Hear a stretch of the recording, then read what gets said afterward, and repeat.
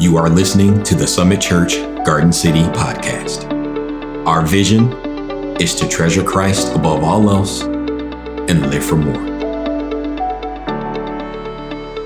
I'm going to ask you to stand with me. We're going to read 6 verses from Matthew 7. What we love doing at Summit is preach through the whole counsel of God, verse by verse. That way, we get a better understanding of the context. But Matthew 7, 1-6, that's the passage for today. And this is what Jesus says. It is the greatest sermon that was ever preached, Sermon on the Mount. Judge not, that you be not judged. For with the judgment you pronounce, you will be judged. And with the measure you use, it will be measured to you. Why do you see the speck that is in your brother's eye, but do not notice the log that is in your own eye? Or how can you say to your brother, let me take the speck out of your eye when there's the log in your own eye? You hypocrite. First take the log out of your own eye, and then you will see clearly to take the speck out of your brother's eye. Do not give dogs what is holy, and do not throw your pearls before pigs, lest they tremble them underfoot and turn to attack you. Let's pray. Father, we thank you for this word. Thank you for the Sermon on the Mount, Father. Thank you that it's been so challenging to us, so beneficial to us, Father. I pray that today would be no different, that you would just bless us with this word. And Holy Spirit, I ask that you would bear much fruit in us. May we not be just hearers of the word, but doers of the word, Father. Each one of us. I ask, Lord God, that your Holy Spirit would grab a hold of all of our hearts here this morning, and that you would do the work that only you can do, Holy Spirit. Convict us, lift us up, save us, do what you need to do, Father. I ask this in Jesus' mighty name. Amen. You may be seated, church. There's a scene in John chapter 8 from the life of Jesus that I'm sure that you were very familiar with just as you're familiar with the passage that I just read. And a woman was caught in adultery. Remember that story? She was caught red-handed, we might say. And a group of religious men, Pharisees and scribes, took her. They threw her down in the middle of the temple courts in front of Jesus for judgment. There you go, Jesus. Judge her. The law of Moses commands us that we stone her. They knew this very well. And the men are there with the murder weapons, stones in hand. Can you picture this scene? I mean, this woman is shaking, I'm sure, probably half naked, trembling, covered in dust. And these religious guys are there ready to execute her, to just kill her. There's absolutely no talk of the man who was also caught in adultery. Where was he? And the woman is there by herself, scared and alone, and the Pharisees finally think, we got Jesus. Yeah, we've caught him finally. I mean, if Jesus were to show mercy to this woman, he would be going against what the Mosaic law commands, to stone her, to kill her, right? And his ministry would finally be unraveled. We got you, Jesus. On the other hand, if you were to command that she should be killed, it would be going against what he was preaching his whole life, his ministry. Because Jesus elevated love your neighbor as yourself as one of the greatest commandments. So they finally think, we got you, Jesus. We got you. It's a powerful story, I think, from John chapter 8. And I think it's powerful for each one of us because we can see ourselves in it. With all due respect, we've all been that woman. Oh, yeah. We've all been guilty. We've all been on the ground, and maybe people, didn't have literal stones to hurl at you, right? But you know what it feels like, don't you? To have all eyes on you, to be exposed, to be vulnerable, to have a flaw, to be surrounded by critics, to be surrounded by accusers, to be surrounded by judges. We've all been there. To live, to be exposed, to be vulnerable. We live in the social media age, don't we? We live in the age of mean tweets. And I think this is one of the curses of social media, that everyone has an opinion and they get to share it with me and they don't even know me. Why? Have you heard the saying, sticks and stones may break my bones, but words shall never hurt me? Have you heard that before? Do you know what it means? I think it's one of the greatest lies that we teach our children, really. And if you don't know what this idiom means, let me just say it. It means childish, hurtful words cannot cause any physical pain, and therefore they'll be ignored and disregarded. Really? Really? I mean, words shape worlds. And maybe you never had a literal threat of someone, throwing a large stone at you. But we've been there where people are hurling judgment at you, and offenses and criticism and hatred. And it really hurts, doesn't it? And I would say this, it hurts really bad. Sometimes even more than a physical attack. Sometimes even more than a punch to the face. Words hurt. I mean, tell that nursery rhyme, sticks and stones, to the parents of a child who committed suicide because of cyberbullying. Words can kill, and words can build up. Words can kill, and words can build up, the Bible says. And today we're talking about sticks and stones. We are talking about the power of judgment.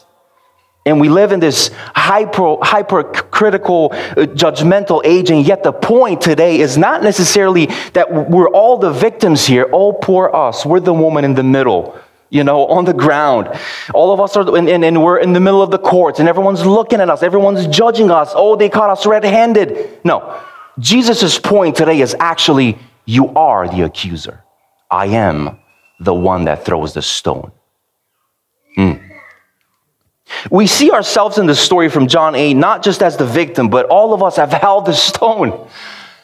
This is a pretty stone. My apologies. It's very pretty. It's not supposed to look pretty. We've all held the stone, right? We were on the outside circling in, quick to judge, quick to condemn, merciless in our dealings with other people. And that is the kind of attitude, church, that Jesus is trying to get his church rid of. So I pray that today is challenging for you. I've been praying this whole week that today would be challenging for you and challenging for me, especially if you're someone who's the accuser. So let's jump into our teaching text for today. We're going to take 2 verses at a time, verses 5 and 6. We're going to deal with them separately. But let me just read it again, verses 1 and 2, and we'll get to work. Judge not, that you be not judged. For with the judgment you pronounce, you will be judged. And with the measure you use, it will be measured to you. Again, this is a very popular passage. And as you probably know, especially these 2 first verses, right? And it's funny, I was just talking to Dan. These 2 verses are quoted by unchurched people to church people all the time. Don't judge. Don't judge. You go to church, don't judge, right? We hear that all the time. What I want to do today is give you the main point of the sermon right at the beginning of the sermon, and then spend the rest of the sermon explaining what it means. Also, as we are walking through these 6 verses, we are going to look at 3 different practices that I want us to be challenged with today and kind of take them home, take them and apply them to our lives. So 1 main point and then 3 practices that I think Jesus is challenging us with. So here's the main point. Use your judgment, not your judgment. Use your judgment, not your judgment. Does that clear everything up? Are we good to pray and end it? This is one of those passages that is very easy to misinterpret because it all hinges on the definition of the word judgment or to judge. And judgment, just like any other word, has a range of meaning, and it has a range of meaning in the original, in the Greek. So the Greek word for judgment is the word krino, and it really means three main things. And the first meaning is to judge, and that's in a judicial sense. It's in a legal sense, and this happens in a courtroom, and a judge makes a decision on something. That's one way that we can use this word krino in. The second sense would be to condemn, to judge overtly in a negative sense, to condemn someone's lifestyle, to condemn someone's behavior. And the third sense that we see this, or that we can use this word judgment, or the word krino in Greek, is to discern. There's this really, this reality that in order to make smart decisions in life, you must use your what? Your judgment, or discernment, which is the same thing, your judgment. It is very interesting that you must use the same critical thinking of your brain that you would use to condemn someone else to discern. Isn't that interesting? So when I say use your judgment, not your judgment, what Jesus is going to teach us today is to use your judgment as in your discernment, but not your judgment as in your condemnation of others. Does that make sense? So let's compare for a moment these two senses, being judgmental and then being discerning, because the first sense is clear, right? The judging in a legal sense, where the judge pronounces judgment on you, we'll leave that alone. That's fairly clear. So to condemn or to be judgmental is to be hypercritical, more critical than necessary. It means to be destructive. It means to be cold-hearted. It's to be hypocritical. And actually, Jesus uses the word hypocrite to actually describe this kind of judging that we're talking about. You yourself are actually sinful and living in sin, living with unresolved, unrepented sin, but you're pointing out the sins and the flaws of others. Do you hear the brother? Do you see the sin? Oh, yes, they sin. Oh, wow, look at them, right? Never at yourself. Another characteristic of this judgmental sense is to care less. You could care less about your brother. You could care less about your sister. That's why I wanted to start with that scene from John 8. Those religious men could care less about the life of that woman that they caught in adultery. They could care less about her. They could care less about her reputation, her physical life. They could just care less. They were just using her as a means to interrupt Jesus. They could care less if she lived or died at the end of the day. Another characteristic of this judgmental sense is to almost take joy in someone's punishment. Have you met people like that? Or have you been that person?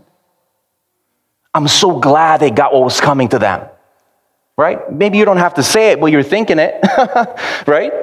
It's almost to enjoy when someone is reaping their consequences. The consequence of their bad decisions, and all of that is condemnation, and that's what Jesus is telling us not to do. In fact, he says, if you live a life of doing this, you can expect the same coming to you. You can expect the same treatment when God judges you. By the way, that's a very serious warning. Very serious warning. But in the other sense, discernment is different. It's the same, but it's different. Let me explain. To discern, it still means to be critical. Not hypercritical, but to be critical. And it's critical because you have to look into making decisions, good decisions, ethical decisions. You have to deal with morality, and then you have to do it through a discerning viewpoint. You can't just throw right and wrong out the window like our culture is doing, right? You can't just redefine good and evil. We can't do that. Discernment, as opposed to being judgmental, is constructive, not destructive. So if you're going to give someone critical feedback, you're not going to do it because you want to see how devastated they are, right? You do it because you genuinely want what's good for them, right? That's the difference. Like a good parent would give, constructive criticism or constructive critical feedback to their children because they want to see them flourish, right? That's the whole point. That's the vision behind that criticism. Also, discernment is compassionate. It is compassionate. It's genuine. You care about the person, and you desire repentance. You desire reconciliation. You desire, a positive outcome. unlike judging someone and unlike condemning someone where you just want you want them to suffer and you want them to whatever, all the negative emotions and things. Now that we are pretty clear on these two meanings of the word judgment, let me just say this. It seems to me that even at the beginning when I started reading the passage, and it's very clear, it really jumps at you. It seems to me that Jesus is telling us in our passage that we are not fit to be judges. Interesting, surprising. And he's using this illustration of a measure. This is a very common practice in the ancient world. And if you were to go to the store and buy grain, there would be a standard scoop. And maybe if there were, if you were to weigh it out, and there would be a standard weight, a standard measure, so that you would make sure that when you go and buy grain, you would get the exact amount that you should be purchasing, right? If you were a corrupt salesman, though, you would use a bad measure. You would use a false weight. You would use a false scoop. And what Jesus is saying is, if you are going to be like that and when you're dealing with other people, don't expect God to show mercy. Don't expect God to show grace and bounty and blessing in your life. Just don't. We would like to think of ourselves as the perfect judges, don't we? But we're so far off from that. All of us. Every single one of us is a biased source. And there is actually only one righteous judge of the universe. That is God. James, the brother of Jesus, remember we went through the book of James as well. I don't know if this verse seems familiar to you, but he's really commenting on the same principle that we're looking at today in the Sermon on the Mount. James 4:12 says this, there's only one lawgiver and judge, he who is able to save and to destroy. But who are you to judge your neighbor? So James, the brother of Jesus, uses this truth that God is the only judge, right, to as a reason to give us a bigger perspective. And I think Jesus is kind of doing the same thing. That when you judge others in this condemning sense, you are playing God. You are playing God. If that's what you want to do, just so you know, you're playing God. And the reality is that all of us, we look at the outward appearance, but only God sees the heart. Do you see people's motives? Let me just ask, do we see people's motives? Do you see people's hearts? What's in their hearts? Do you see the hurts and their full story? Do you? We would love to have 100% of an opinion with only 2% of the information. And we do that a lot. Billy Graham is famous for this line, and I quote, "It is the Holy Spirit's job to convict, God's job to judge, and my job to love." Now, hold on. We have to be very careful with this quote, because some people may take this as, see, I told you. Our job is to never speak the truth. Just love. Don't judge me. Just love, right? First of all, if your love doesn't speak the truth, that's not God's love. Let's just end that there, okay? And by the way, not sure if you've ever heard one of Billy Graham's sermons. He definitely spoke against sin. He definitely spoke of judgment. But nevertheless, he really got it right with this quote. If we see it in the right context, that is. That it's the Holy Spirit's ultimate job to convict. That it's God's job to judge, and it's our job to love. And by the way, God elevated this loving your neighbor as yourself from kind of an obscure commandment from Leviticus 19. And Jesus elevated it to one of our top things that we need to be focused on. But it doesn't mean that you should never call sin, sin. Does that make sense? Just want to be clear on that. So here's a good practice, and the first practice that I think Jesus is challenging us with today. So the main point, again, use your judgment, not your judgment. And the first practice is this: let God be the judge. Let God be the judge. We need to understand that God is the ultimate judge, and every single human being, past, present, and future, will stand before Christ one day. And we will all give an account for all the things that we've done, for all the things that we've said, even the hidden things of the heart. He'll know about those. Even the motivations behind the actions and the words in our life, He'll know about. And not sure about you, but that is a sobering reality. And so if that is true, if God is really judge, he's going to judge everyone and everything, then you don't need to actually condemn anyone here and now. You see the point? Because they will face judgment one day. Don't worry about being the judge. Oh, they'll face it. Trust me. Trust the Bible. Nothing will get past the most righteous and delicate eye, the eye of the Lord, not even the wrong motives of the heart. And so our job is to speak truth and to do it in love. Let's continue with our text, verses 3 and 4. Why do you see the speck that is in your brother's eye, but do not notice the log that is in your own eye? Or how can you say to your brother, let me just take the speck out of your eye, when there's a log in your own eye?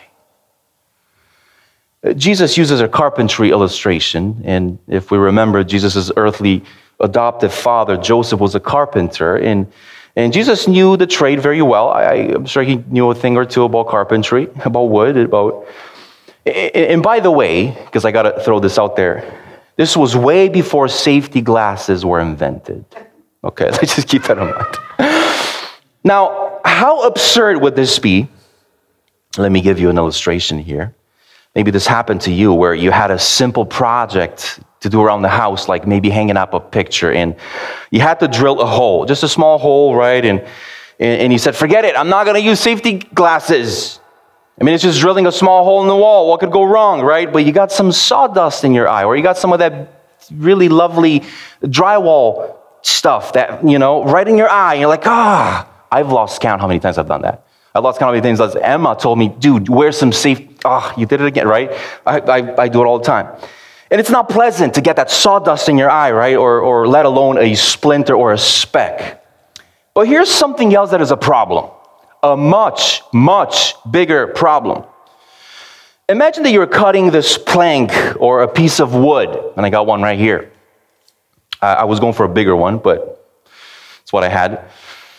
Imagine you're cutting this piece of wood and with a miter saw or a skill saw or a table saw. I mean, these machines, some of them are, they're vicious. See, they're going to cut your fingers they go through your fingers like it's butter, right? So you have to be very careful. Now imagine that you're not holding it straight. So if you ever cut like a piece of wood on a miter saw, let's say, and you're not holding it straight, it can really jerk, it can really pull, it can really do some damage to your fingers, your face, right? So imagine that you do that, and imagine that it just hits you right in the face. And it just crushes your skull, and now you got this plank sticking out of your eye. it really hemorrhaging, there's guts everywhere, blood everywhere, right? I mean, you can kind of, sorry for the visual, but this could happen, right? Now imagine your buddy is there with you, your best friend is there with you, and a few minutes before, he got the sawdust in his eye because he was drilling that small hole that I was talking about. He was helping you hanging up that picture, that painting, right? So imagine you turning to him with this sting in your eye. It's like, dude, can I help you with that sawdust in your eye? Come here, let me help you. How absurd would that be? I mean, you need to go to the hospital. Dude, your skull is dented. And you're asking me to help with the... Right? How absurd is that? And I think this is what Jesus was going for. Painting this imagery, this illustration. Let me ask, just for the record. So 2 scenarios, plank in the eye, plank in the skull, and then sawdust. You can live with it. Right? Which one is worse? The plank, of course. But not to minimize, because the Bible doesn't either, not to minimize the fact that your friend still has the splinter or the sawdust in his eye and needs to get that out too. He needs to fix that as well. But yes, the plank is much, much worse.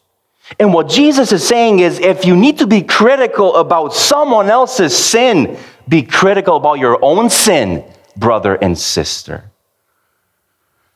You really need to look in the mirror. You really need to identify what we call blind spots. And here's the second practice for us. So the first one, let God be the judge. And the second one, here we go. Find your blind spots. Because you have them. Find your blind spots. Find the planks that are sticking out of your eye. sticking out of your skull. Find them. And the reason I think they're called blind spots is not only for the reason that they blind you, because you can't see out of that eye anymore, like, oh, where am I going? Because sin clouds our vision, doesn't it? Sin has a way of darkening our hearts and hardening our hearts. It blinds us. And Jesus says in the Beatitudes, blessed are the pure in heart, for they will see God. I think that the number one thing that prevents humanity from seeing God is unresolved sin. Unresolved, unrepentative sin. But there are blind spots also because we don't always see them ourselves. Like we walk around with planks in our eyes. You know, like everyone's like, dude, you got a thing sticking. It's like 3 feet long. You really can't see it. What are you talking about? Dude, everyone else is seeing it. But that happens, right? I mean, just picture this. You have literally a log in your eye and you're not aware of it. And it's safe to say that you're probably the only one who's not aware of it because it's like 2 feet long, right? Everyone else is, man, I can see it. So then I would ask you this question. What are the sins in your life that have not been sanctified yet? What are they?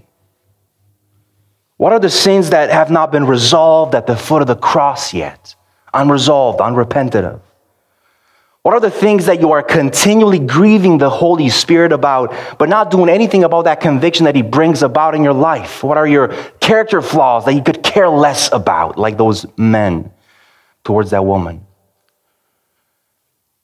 If you want to do a good assessment on your life, and specifically on what we're talking about, read about the fruit of the Spirit. Oh, so sobering. And just rate yourself 1 to 5. How well do I embody each one of them? 1 to 5. And bring it to the Lord. Also, if you really want to know and identify your planks, these things sticking out of your eye, if you want to identify them, and we should, it's a good practice. Let's find our blind spots. Just ask God to show you. Church, let's ask God to show us. And God, ask God to show us the sin in our life. And I would imagine that God would. And by the way, we need to be reminded that this is one of the main ministries of the Holy Spirit in the life of a believer.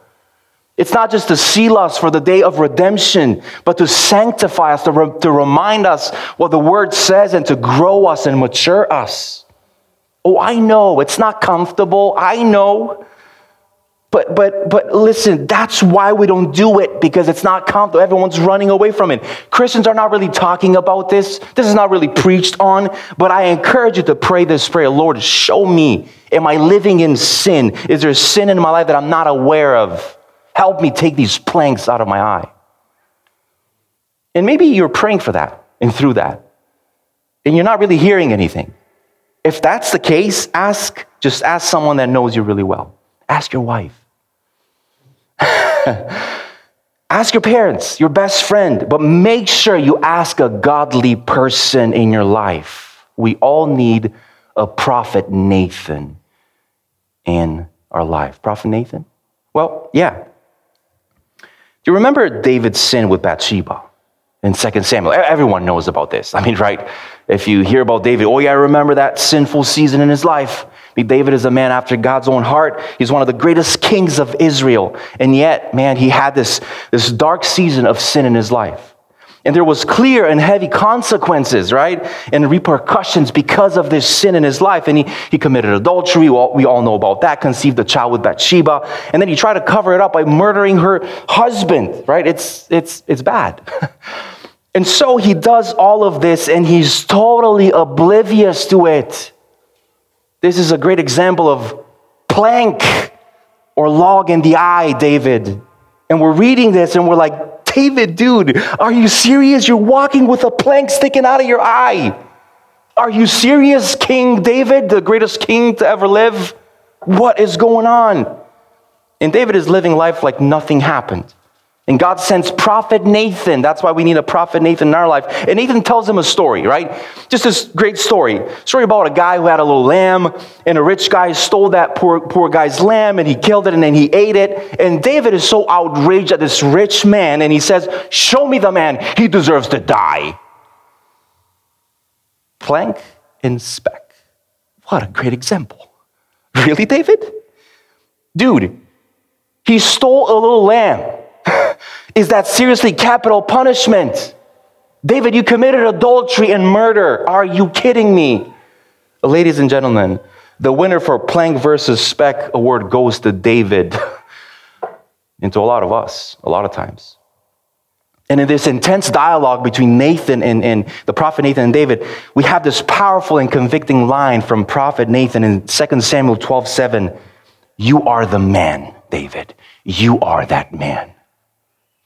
Ooh. And David all of a sudden realizes his sin. David all of a sudden realizes the plank sticking out of his skull, right? And bottom line, if this is what Jesus is saying to us, church, in this passage, you are the man. You are the woman. I am the man. How is that sitting? Church, one of the most effective ways to prevent and avoid and to be desensitized from feeling guilty of your own sin is to judge everyone else's sin in their life. And I would say this as well. The more judgmental people are, the more sin that they have hiding in their life. If you've met a judgmental person, you've just met a person that's hiding a lot of sin in their life. Paul in the book of Romans makes a similar point. Romans chapter 1, right at the end of the chapter, he lists a bunch of sins.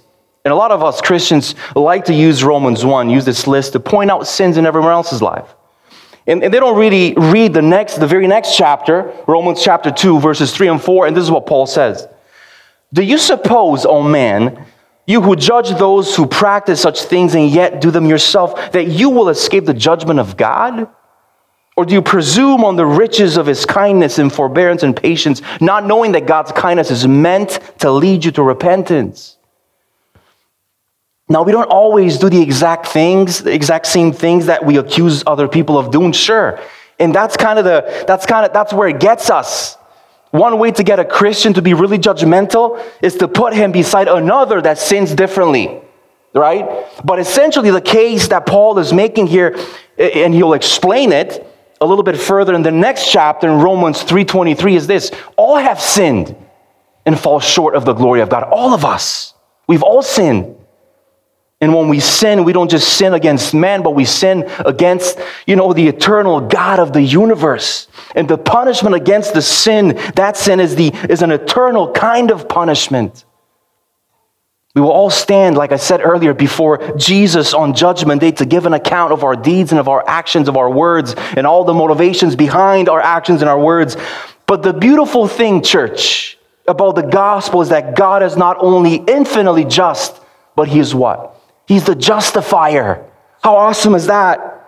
He's not only fully righteous and always true in His discernment and His judgment and in His giving of the rules, but He made a way for us to be justified by sending Jesus Christ as His only Son into the world to live a perfect life and then face the wrath of God Himself and the judgment of God Himself on our behalf for our sin. How awesome is that? And then by the power of God, He's raised from the grave 3 days later in victory. And so every single one of us will stand before Jesus Christ as the righteous judge one day. But we have two options. We all have two options. Every person on planet Earth has two options. We can try to face that judgment ourselves on our own, right? Or we can face that judgment being clothed in the righteousness of Jesus Christ. Because the Bible says that He became sin, that we would become the righteousness of God. And if we trust and fully trust in Jesus and we pray that He would forgive us and lead our life and begin this relationship with Him, guess what? He's going to clothe you in His righteousness so that when we stand in judgment, man, we can stand in grace, standing fully forgiven and cleansed, and we can actually have confidence on the day of judgment. How amazing is that is? And I think a lot of us, which is awesome, and I hope all of us here this morning, but I can't make that call. We have that confidence here this morning because we fully are trusting Jesus Christ. How amazing is that? And I just want to invite you, if for you, I mean, one of you here, it's still kind of a question mark. You don't know what's happening after death, man. I don't know. I don't really know God. Today can be that day that God is drawing you to repentance, that God is drawing you to put your full trust and your full faith in Him. And you can just pray today and ask God to forgive your sin and to lead your life. Today can be that day. Let's continue with verse 5. You hypocrite, first take the log out of your own eye, and then you will see clearly to take the speck out of your brother's eye. We know that the word hypocrite means actor, someone who puts on a mask and pretends he's someone else. We looked at this a few weeks back, right? Jesus uses it quite often in the Sermon on the Mount. But again, picture the plank sticking out your eye. All right, just imagine. And then Jesus is just like, really, dude? You're gonna judge him? Can't you see what's sticking out of your skull? Like, really? He's like, seriously? You hypocrite? Really? Who are you fooling by calling out other people with some sawdust in their eyes? Or splinter? I mean, to go around calling out other people's sin while you have a large amount of unconfessed and unresolved sin is just absurd. You hypocrite. The reality is that Jesus is not talking about the fact that we need to remove our sin, the plank in our eye, in order that we will be saved. This is not an issue here. That's not what we're talking about, right? So that we will be justified. No, he's talking about the process of sanctification, not justification. I know I'm throwing a lot of theological words at you, but let me just explain. Justification is God declaring you in a legal sense that you're absolved, that you are not guilty of your sin. That's when you're justified. And you can be certain of your salvation. How awesome that a lot of us here, and I hope most of us, are justified through what Jesus has done. Right? But sanctification now, right, is this ongoing process where one of the reasons God sent His Holy Spirit to live inside of us is to continue the process of becoming more and more like Christ. There's a difference there. To grow in the fruit of the Spirit, to convict you of sin, to show you your shortcomings, to show you where you need to grow. And for many Christians, sadly, the idea of salvation stops at justification. I'm justified, I'm fine. I need to change my life. No, I'm good. No, it's not good. And I would say that sanctification is just as much the process of continuing to be more and more saved, in the sense of continuing to be more and more freed from sin. So we're not only talking about the punishment of sin going to hell, but the power of sin over our life here and now, living more and more in freedom from the power of sin. Does that make sense? Well, here's the question. Here's a question for us. Are we letting the Holy Spirit sanctify us then? Are you letting the Holy Spirit sanctify you? And if you take Jesus' word seriously, the Holy Spirit is going to convict you. He is. But it's not a passive process either. It's an active process where we're called to be active and taking planks out of our eyes, taking logs out of our eyes by the power of the Holy Spirit. So again, Jesus is not talking about justification, when he's talking about removing planks out of our eyes, but sanctification, the process of becoming more and more like Him. But there are going to be steps that you yourself need to take. Boundaries that you need to set in place, Christian. Accountability that you need to set up in your life. There are decisions that only you can make. Sanctification is not just sitting by and wondering why the Holy Spirit hasn't grown me yet. Like, what's going on? I'm just sitting back. He's going to want you and ask you to be actively involved in the process. So hypocrisy, getting back at our word here, is this need to act perfect, as if nothing is wrong. My life is perfect. Thank you very much. To go to church and wear a mask, How's it going, brother? It's going great. No sins this week, no sins last week. I'm perfect. Really, dude? Literally, all of us are watching your plank sticking out of your eye. Literally, that's absurd. Come on now. Just let the Holy Spirit convict you and sanctify you. A lot of people think that if you're convicted of sin, that's kind of weakness. No, it's actually a sign of maturity, that you are actually finally maturing, right? So don't think that it's a sign of weakness. And as the Holy Spirit does that, convicts us, right, and makes you aware of the planks in your eyes, and as He shows you and helps you to follow the steps of sanctification, it is imperative that you and I follow them and listen and obey. Steps like confession, repentance, boundaries, making godly decisions, and over time, guess what? You find freedom over time walking with the Holy Spirit, with God. The Holy Spirit will bring freedom in your life, but you need to be obedient, Christian. Amen? But guess who still has an eye problem? Your brother and sister. Sure, you may have taken the plank out, but guess who still has an eye problem? A speck, a little bit of sawdust. Your brother, your sister.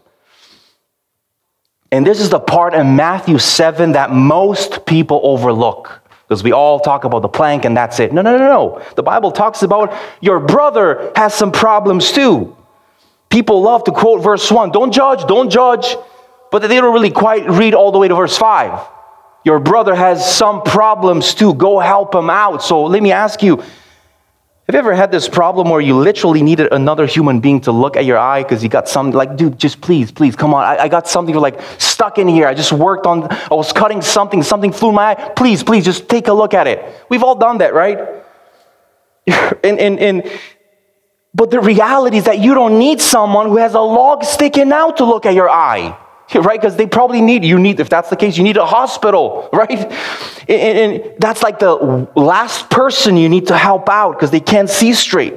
In the same way, spiritually speaking, you need someone who's experienced freedom and sanctification to help you. Do you know what that's called? Discipleship. This is where believers are helping other believers get splinters out of their eyes, because they themselves have experienced freedom, not perfection. And not just justification, but I'm talking about genuine sanctification. They've grown into maturity. There's a level of maturity there.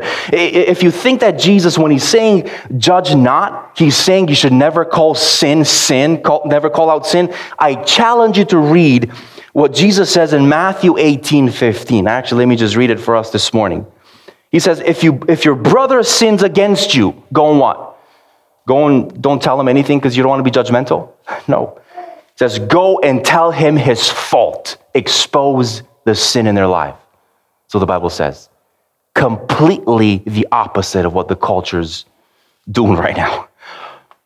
Jesus cannot mean in chapter 7 in our passage that Christians should never call sin. He's not saying that we should be like jellyfish. Jellyfish without brains, without spines. We should just go with the flow of culture. Sure, Jesus tells us to not be judgmental, but at the same time, we must be careful not to become jellyfish. Or we're becoming accepting of any ideology, any lifestyle, any behavior. Jesus himself tells us to actually be the ones to help expose sin in the life of a brother. And love, of course. Now, there's a little bit of a nuance here.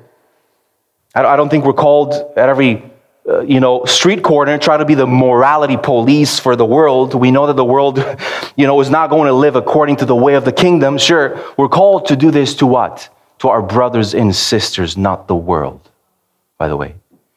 But the reality is that we must still stand for truth. Amen. And by the way, spiritually mature people will do this, and they will do it well. Have you seen someone that does this well? People that have experienced sanctification for themselves, and by the way, they won't be perfect, but they would have experienced a level of conviction, confession, repentance, reconciliation in their life. They would have experienced some of these things in their life, and they'll see a believer who's not as far along in the process of their sanctification, and they will begin to walk alongside them and help be the prophet Nathan to them. Maybe a little less abrasive than Nathan, but nevertheless a prophet Nathan.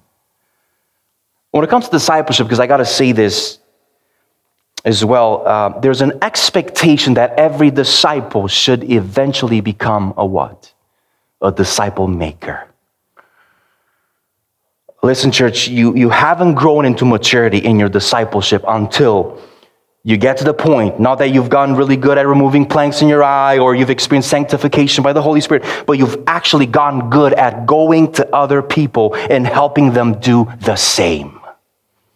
And by the way, this is the Great Commission. And if we believe in evangelism, we ought to believe in discipleship. So here's the third practice for us today. First one, let God be judge. Then find your blind spots. And then third, help someone grow spiritually. That's exactly what this verse is saying. Go help your brother. He's got some stuff in his eye. Go help him. Help someone grow spiritually. Take the log out. Do some growing. And then go help your brother and sister. So the question is, how could you help someone grow spiritually? Is there someone in your life? And by the way, if you have kids, it's definitely your kids.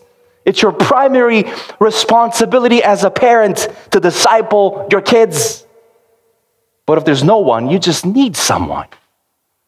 Find someone maybe to meet with over coffee or to get plugged in and serve. Even in our Sunday school, serving our kids, we actually have a course for the men, by the way, here at Summit, an opportunity to get discipled. And then when you finish it, guess what? You have the opportunity to lead others through it. How awesome.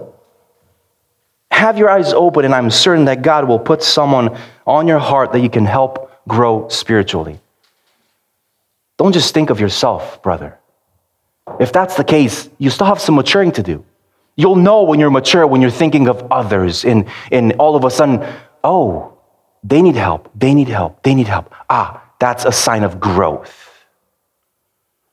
This is a very real process in which the Holy Spirit is going to use you to expose some specks in someone else's eye, a brother or a sister. And by the way, it's not your job to make that speck look like a plank. That's not our job, right? It's not our job to be condemning that person and destroying that person. Sometimes you can easily take the spark of faith in someone and smother it by being judgmental in a way that Jesus is telling us not to do. I've seen that too. So we need to speak the truth in love. I think it's a beautiful thing that Jesus uses the illustration of an eye here. As an example, can you think of a more sensitive body part? It's so sensitive. I mean, if you go to remove something from someone else's eyes, like you're not even touching it. They're like, no, don't. You know what I mean? And if you're too rough, they close up. And so we have to learn to be gentle with one another if we are to be used by the Holy Spirit in helping others grow spiritually. Let's continue with our last verse from our passage, verse 6. And let me just say, this is very puzzling. It's a puzzle. Do not give dogs what is holy, and do not throw your pearls before pigs, lest they tremble them underfoot and turn to attack you. Amen. Let's go home. I'll be honest with you, this verse is kind of odd to me, and it doesn't really go with the teaching that follows after this. And Raz is going to preach next Sunday. It kind of works with what we're talking about today, I think. Many scholars are very puzzled on what Jesus, is talking about here. It's even possible that Jesus is referencing a well-known saying that people would have known, would have been aware of back then, and that's why he doesn't really explain it. Obviously, it's lost on us. Dogs, pearls, pigs. I was never tempted to give jewelry to a pig, so not sure what he means by that, right?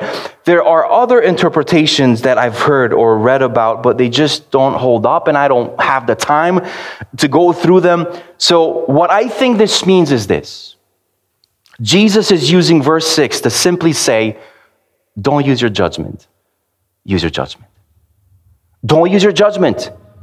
Use your judgment. Because what could be more silly than giving expensive jewelry to a pig? What could be more silly than to give sacred food, let's say the showbread of a temple, to a wild dog? So this idea that when you are used by God to go and expose sin or preach the gospel, which is a very delicate thing, right? But you are actually doing it to someone who wants nothing to do with it. Like, dude, leave me alone. I'll punch you out, right?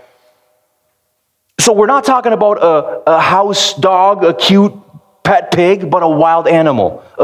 Think of a wild boar or a wild coyote, and imagine you see one of these animals outside, and you're like, oh, they haven't eaten in a long time. They've been just sitting there for 3 days. It's snowing outside. Let me just go and give them some food, right? Okay. And you go and you're trying to be very delicate. And as you offer some food, the thing just goes and bites your hand off. And you're like, oh, that's fine. I have the other hand. It's just a flesh wound. Like, dude, use your discernment. Use your judgment, not your Like, what are you doing? Right? When you go spreading the gospel, we are going to encounter people that are going to bite the hand that is trying to feed them the truth. We're going to encounter that. Proverbs 9:8 says this, do not reprove a scoffer or he will hate you. Reprove a wise man and he will love you. So the question is, how do you know the difference between a scoffer and a wise man? You may not know the difference until you actually try to share the gospel, right? And you're doing your absolute best and to speak the truth in love, and you're not being judgmental, and you're trying to not be destructive. You're trying to take the little speck out of the eye, right? And it's delicate, but you're doing a great job, and they are just not having it. The reason I think this is the strongest interpretation for this puzzling passage or verse, because Jesus gives the same instruction to his disciples. Right? And when they're out in the village pair by pair, they're sharing the gospel. And this is what Jesus tells them in Matthew 10:14. And if anyone will not receive you or listen to your words, shake off the dust from your feet when you leave the house or town. Very clear. And Jesus isn't saying that he doesn't care about those people. What he's saying is, why are you still knocking at that door, man, that continues to get slammed in your face? Use your judgment. Use your discernment. Not to give up on stubborn people and hard-hearted people. Let's not over-interpret this, right? But you can move to the next house and share the gospel with a person that accepts it, with a person of peace, with someone who's open. You can still pray for the person that's hard-hearted, that has only animosity towards you. And we all have a person like that in our life, don't we? Maybe a family member, a coworker, who's just ready to bite your hand off at the smallest comment or remark about Jesus or the gospel, right? And I'm here to say, church, in closing, let's use our judgment, our discernment, as in our discernment and not our judgment, meaning condemning and destroying someone with our words. More condemnation is not going to bring that person to repentance. Paul is very clear, right? He says that only God's kindness will do that. So we're going to use our judgment to identify truth. We're going to use our judgment to share that truth, but we are not going to be judgmental when we do it. Amen? Would you stand with me? Thanks for tuning in to the Summit Church Garden City podcast. We hope this teaching has encouraged you and helps you live for more.